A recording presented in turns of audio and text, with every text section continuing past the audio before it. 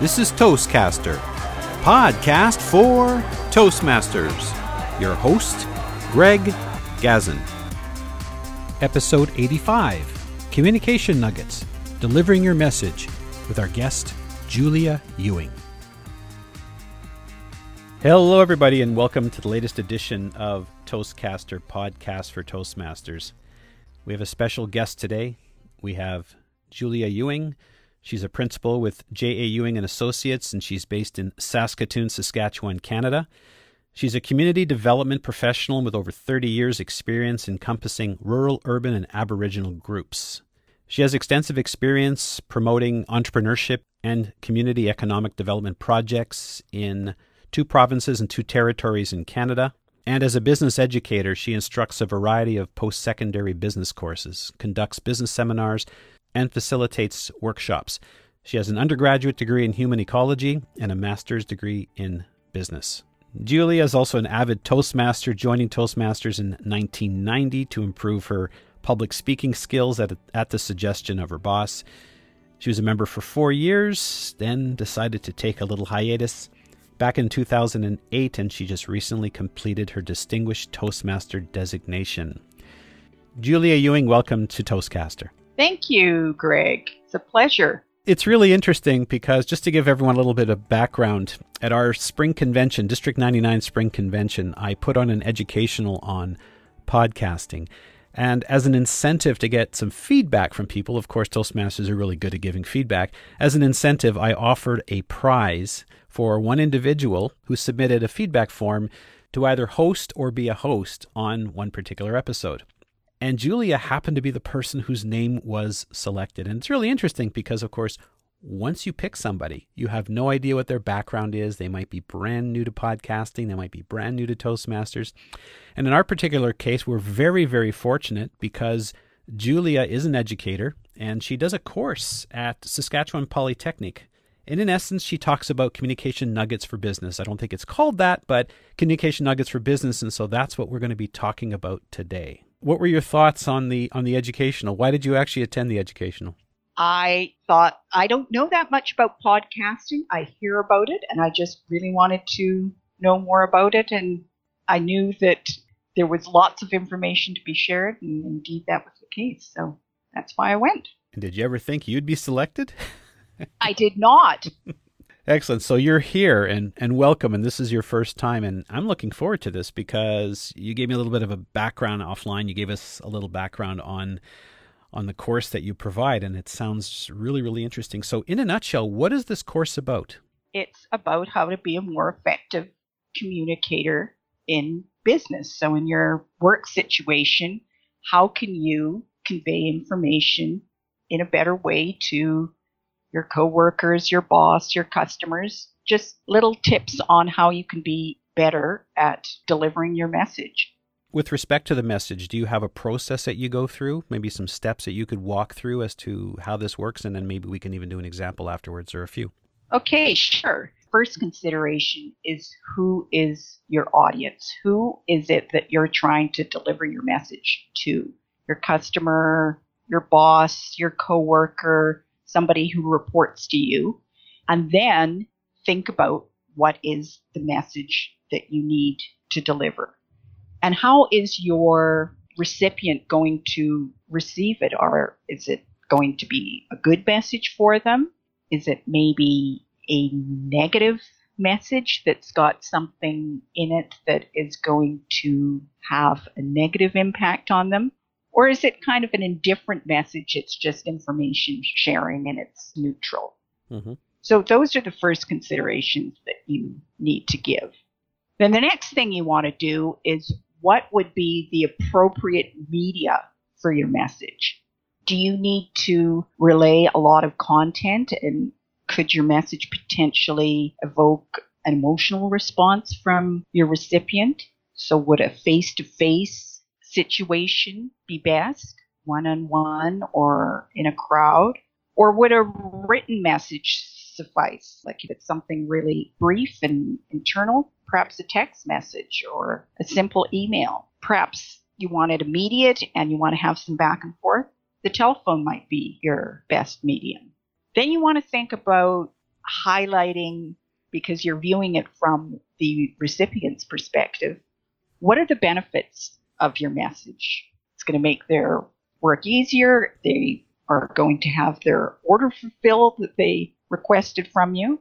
And then just to keep things moving quickly, think again of your recipient and what could be their potential concerns. And if you address those right away, that again will expedite the communication process. And then the last thing that you might want to consider is the context. What's happening around them? If it's a really important message for your organization, perhaps Friday afternoon before a long weekend is not the best time to deliver it, in that a lot of staff might not even be there. Think of the broader context. Okay, well, that makes a lot of sense, because if you think about it, there's so much communication that has to go on, and one size really doesn't fit all. No, it doesn't. You really want to focus on who your recipient is and what the message is. Because if you think about business, quite often you have maybe a communications department, or you've got a management team, and let's say they put out some news, or let's say that they have a message to deliver.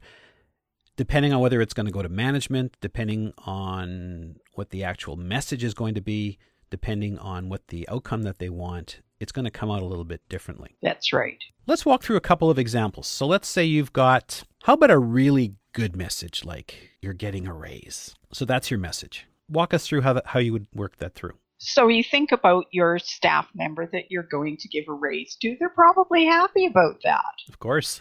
You don't often get a lot of opportunities for a good message. So I'd want to have a face-to-face, one-on-one with my staff member and bring them in and tell them using, it would be a full content message where we could talk about their time with the organization, the things that they like about the job, the things that we like about them, and last annual performance review has gone really well, and you're super pleased to be able to offer them a raise for the upcoming year. So that would be the message. It's a good news message. It's to your report, the medium, face-to-face, one-on-one, benefits to the recipient. They know everybody can use more money. Objections, there's very little downside. You probably don't have any objections that you need to elucidate for them. And broader context, I think that's the kind of good news that can just make somebody's day, and maybe Friday afternoon is a good time and they can go home and spread the good news to their family and friends. That actually makes a lot of sense, because if you think about it, you could potentially deliver a good message the wrong way. And I like the way you ran through the different steps, because here I'm thinking for a second, okay, maybe someone is in a job, maybe money isn't necessarily the motivator, but yet it's still a good message that you're going to get. Maybe they're in a job because they just need something to do, right? And they don't necessarily need the money. I mean, everyone can probably use a few extra bucks, but maybe that's not a motivator. But the fact that you spent the time, you had a one-on-one, you went face-to-face, you not only said, hey, you know what, you're getting a raise, this is why you're getting it, you're showing all the appreciation that you have for them. I think that would go a long way, rather than sending somebody an email saying, congratulations, you now have a raise. And you might just be saying, oh yeah, so big deal. You don't appreciate anything I do, so it's no big deal. So that makes a lot of sense. So even delivering a good message has to be delivered the right way. Ultimately, everything that we do with these different forms of communicating, email, text, phone, are all sort of facsimiles for face-to-face talking. That's how we communicate best as human beings. If you've got an opportunity to do it face-to-face, it's going to be good. I would just really relish that. Take the opportunity to do it. Now, I'm assuming sometimes you would want to deliver a message by email. Yes. If there's something that involves a lot of steps, and it would be useful that the recipient can refer back to it and it's all written out, that they don't have to try and commit that all to memory, an email would be a great way of doing it. Plus, if you have to distribute it to a large number of people, it would be very efficient to do it by email. Plus, sometimes you need things in writing just so that they're formal, as opposed to, hey, guess what? I'm giving you a raise. I said that to you, but next week it's like, oh, I didn't say that to you. Yes. Just kidding. With the raise thing, they'd probably follow it up with, at the one-on-one, you'd have a letter for them, you'd have something written for them, or you'd be following it up with an email that indeed it would be documented. Okay, so that was great news. You got a raise, you got all these kudos, everything's wonderful, but sometimes the news isn't necessarily so good. So the message, let's just say not good news. Maybe some disciplinary action is required. Maybe you're not performing the job to the standards that are required. How would that differ? You think about your recipient in a disciplinary action.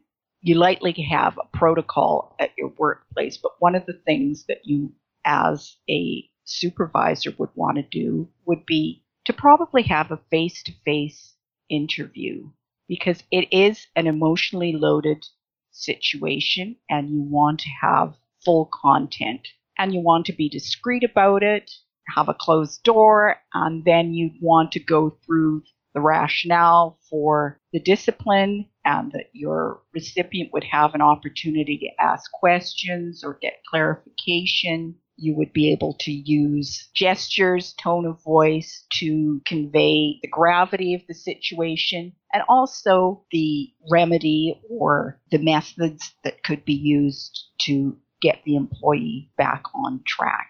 Again, you'd go over the benefits in the sense of it's being brought to their attention and there's an ability for remedy and that they have got the opportunity to have some objections or state concerns. And then in the broader context, you'd want to do it probably in the beginning of the week so that the recipient of the message doesn't go home and stew about it all weekend, and you work with them to do some constructive things over the course of the work week.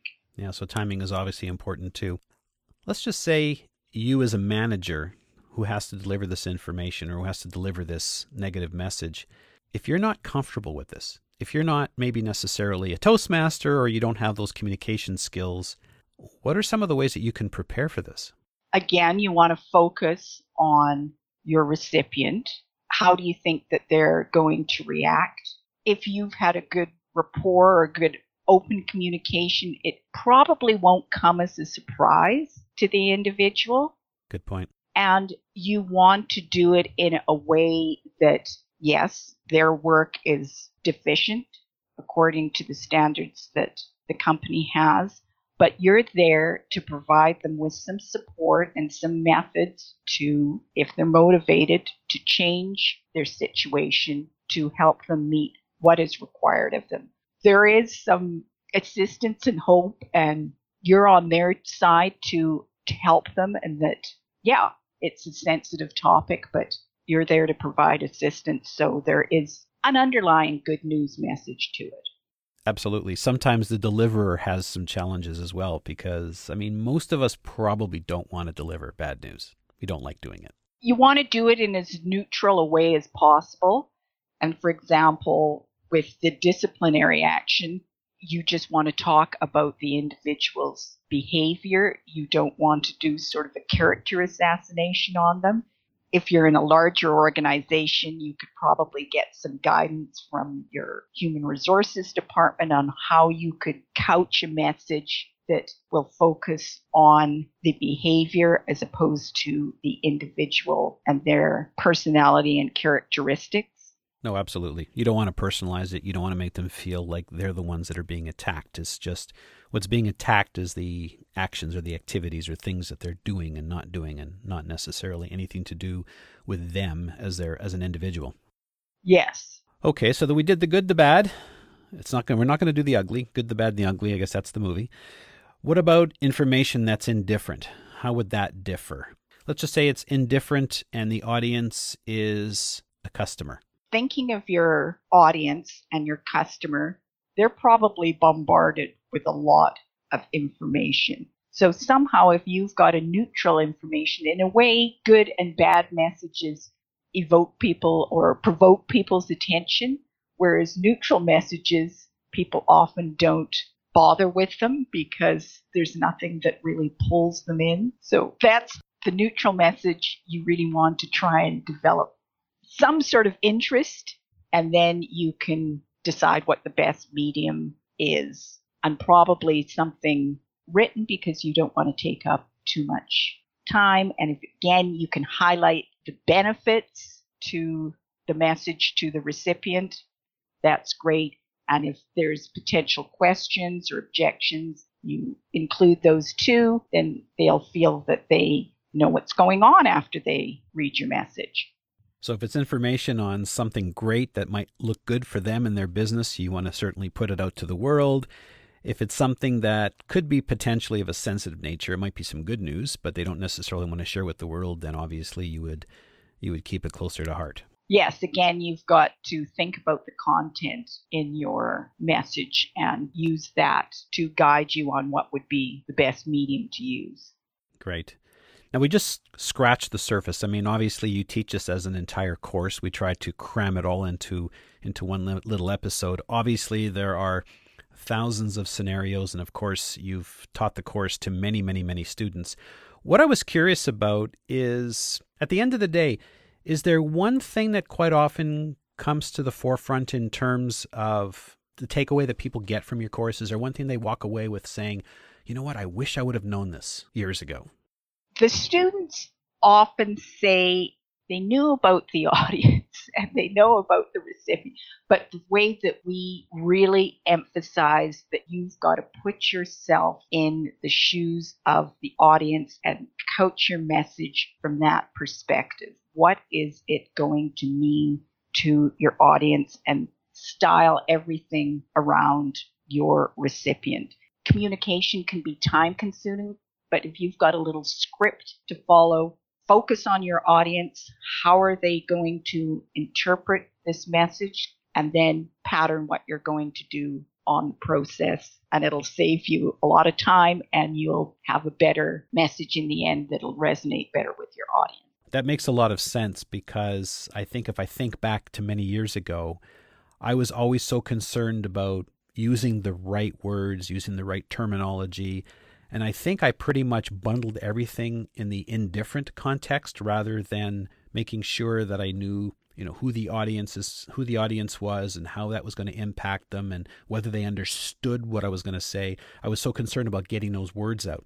And I think now more than ever, especially since anything that you say can be broadcast across the world virtually immediately. Plus, of course, we're very global. Right, we have to make sure that we also use the words that people can understand, people can comprehend, and they're not misconstrued, especially with things like acronyms. People use acronyms all the time, not realizing that they could have many different connotations or people don't even understand what they mean. That's one of my pet peeves, and I say just avoid them. If you're internal communication, that's great. It's fast to use acronyms, but the minute you get outside your organization, use the full word. In a written thing, you can use the full words and then in brackets have the acronym and use that in the rest of your document. Be sure to explain what they are, because that can just keep your reader or your recipient baffled by not knowing what that acronym means. And the emojis that go along with them.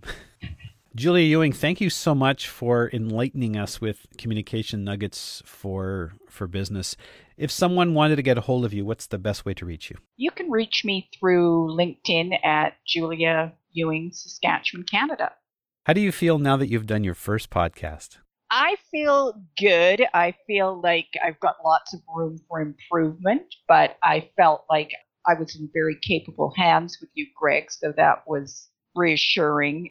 Julia, once again, thank you for participating. Thank you for sharing the nuggets.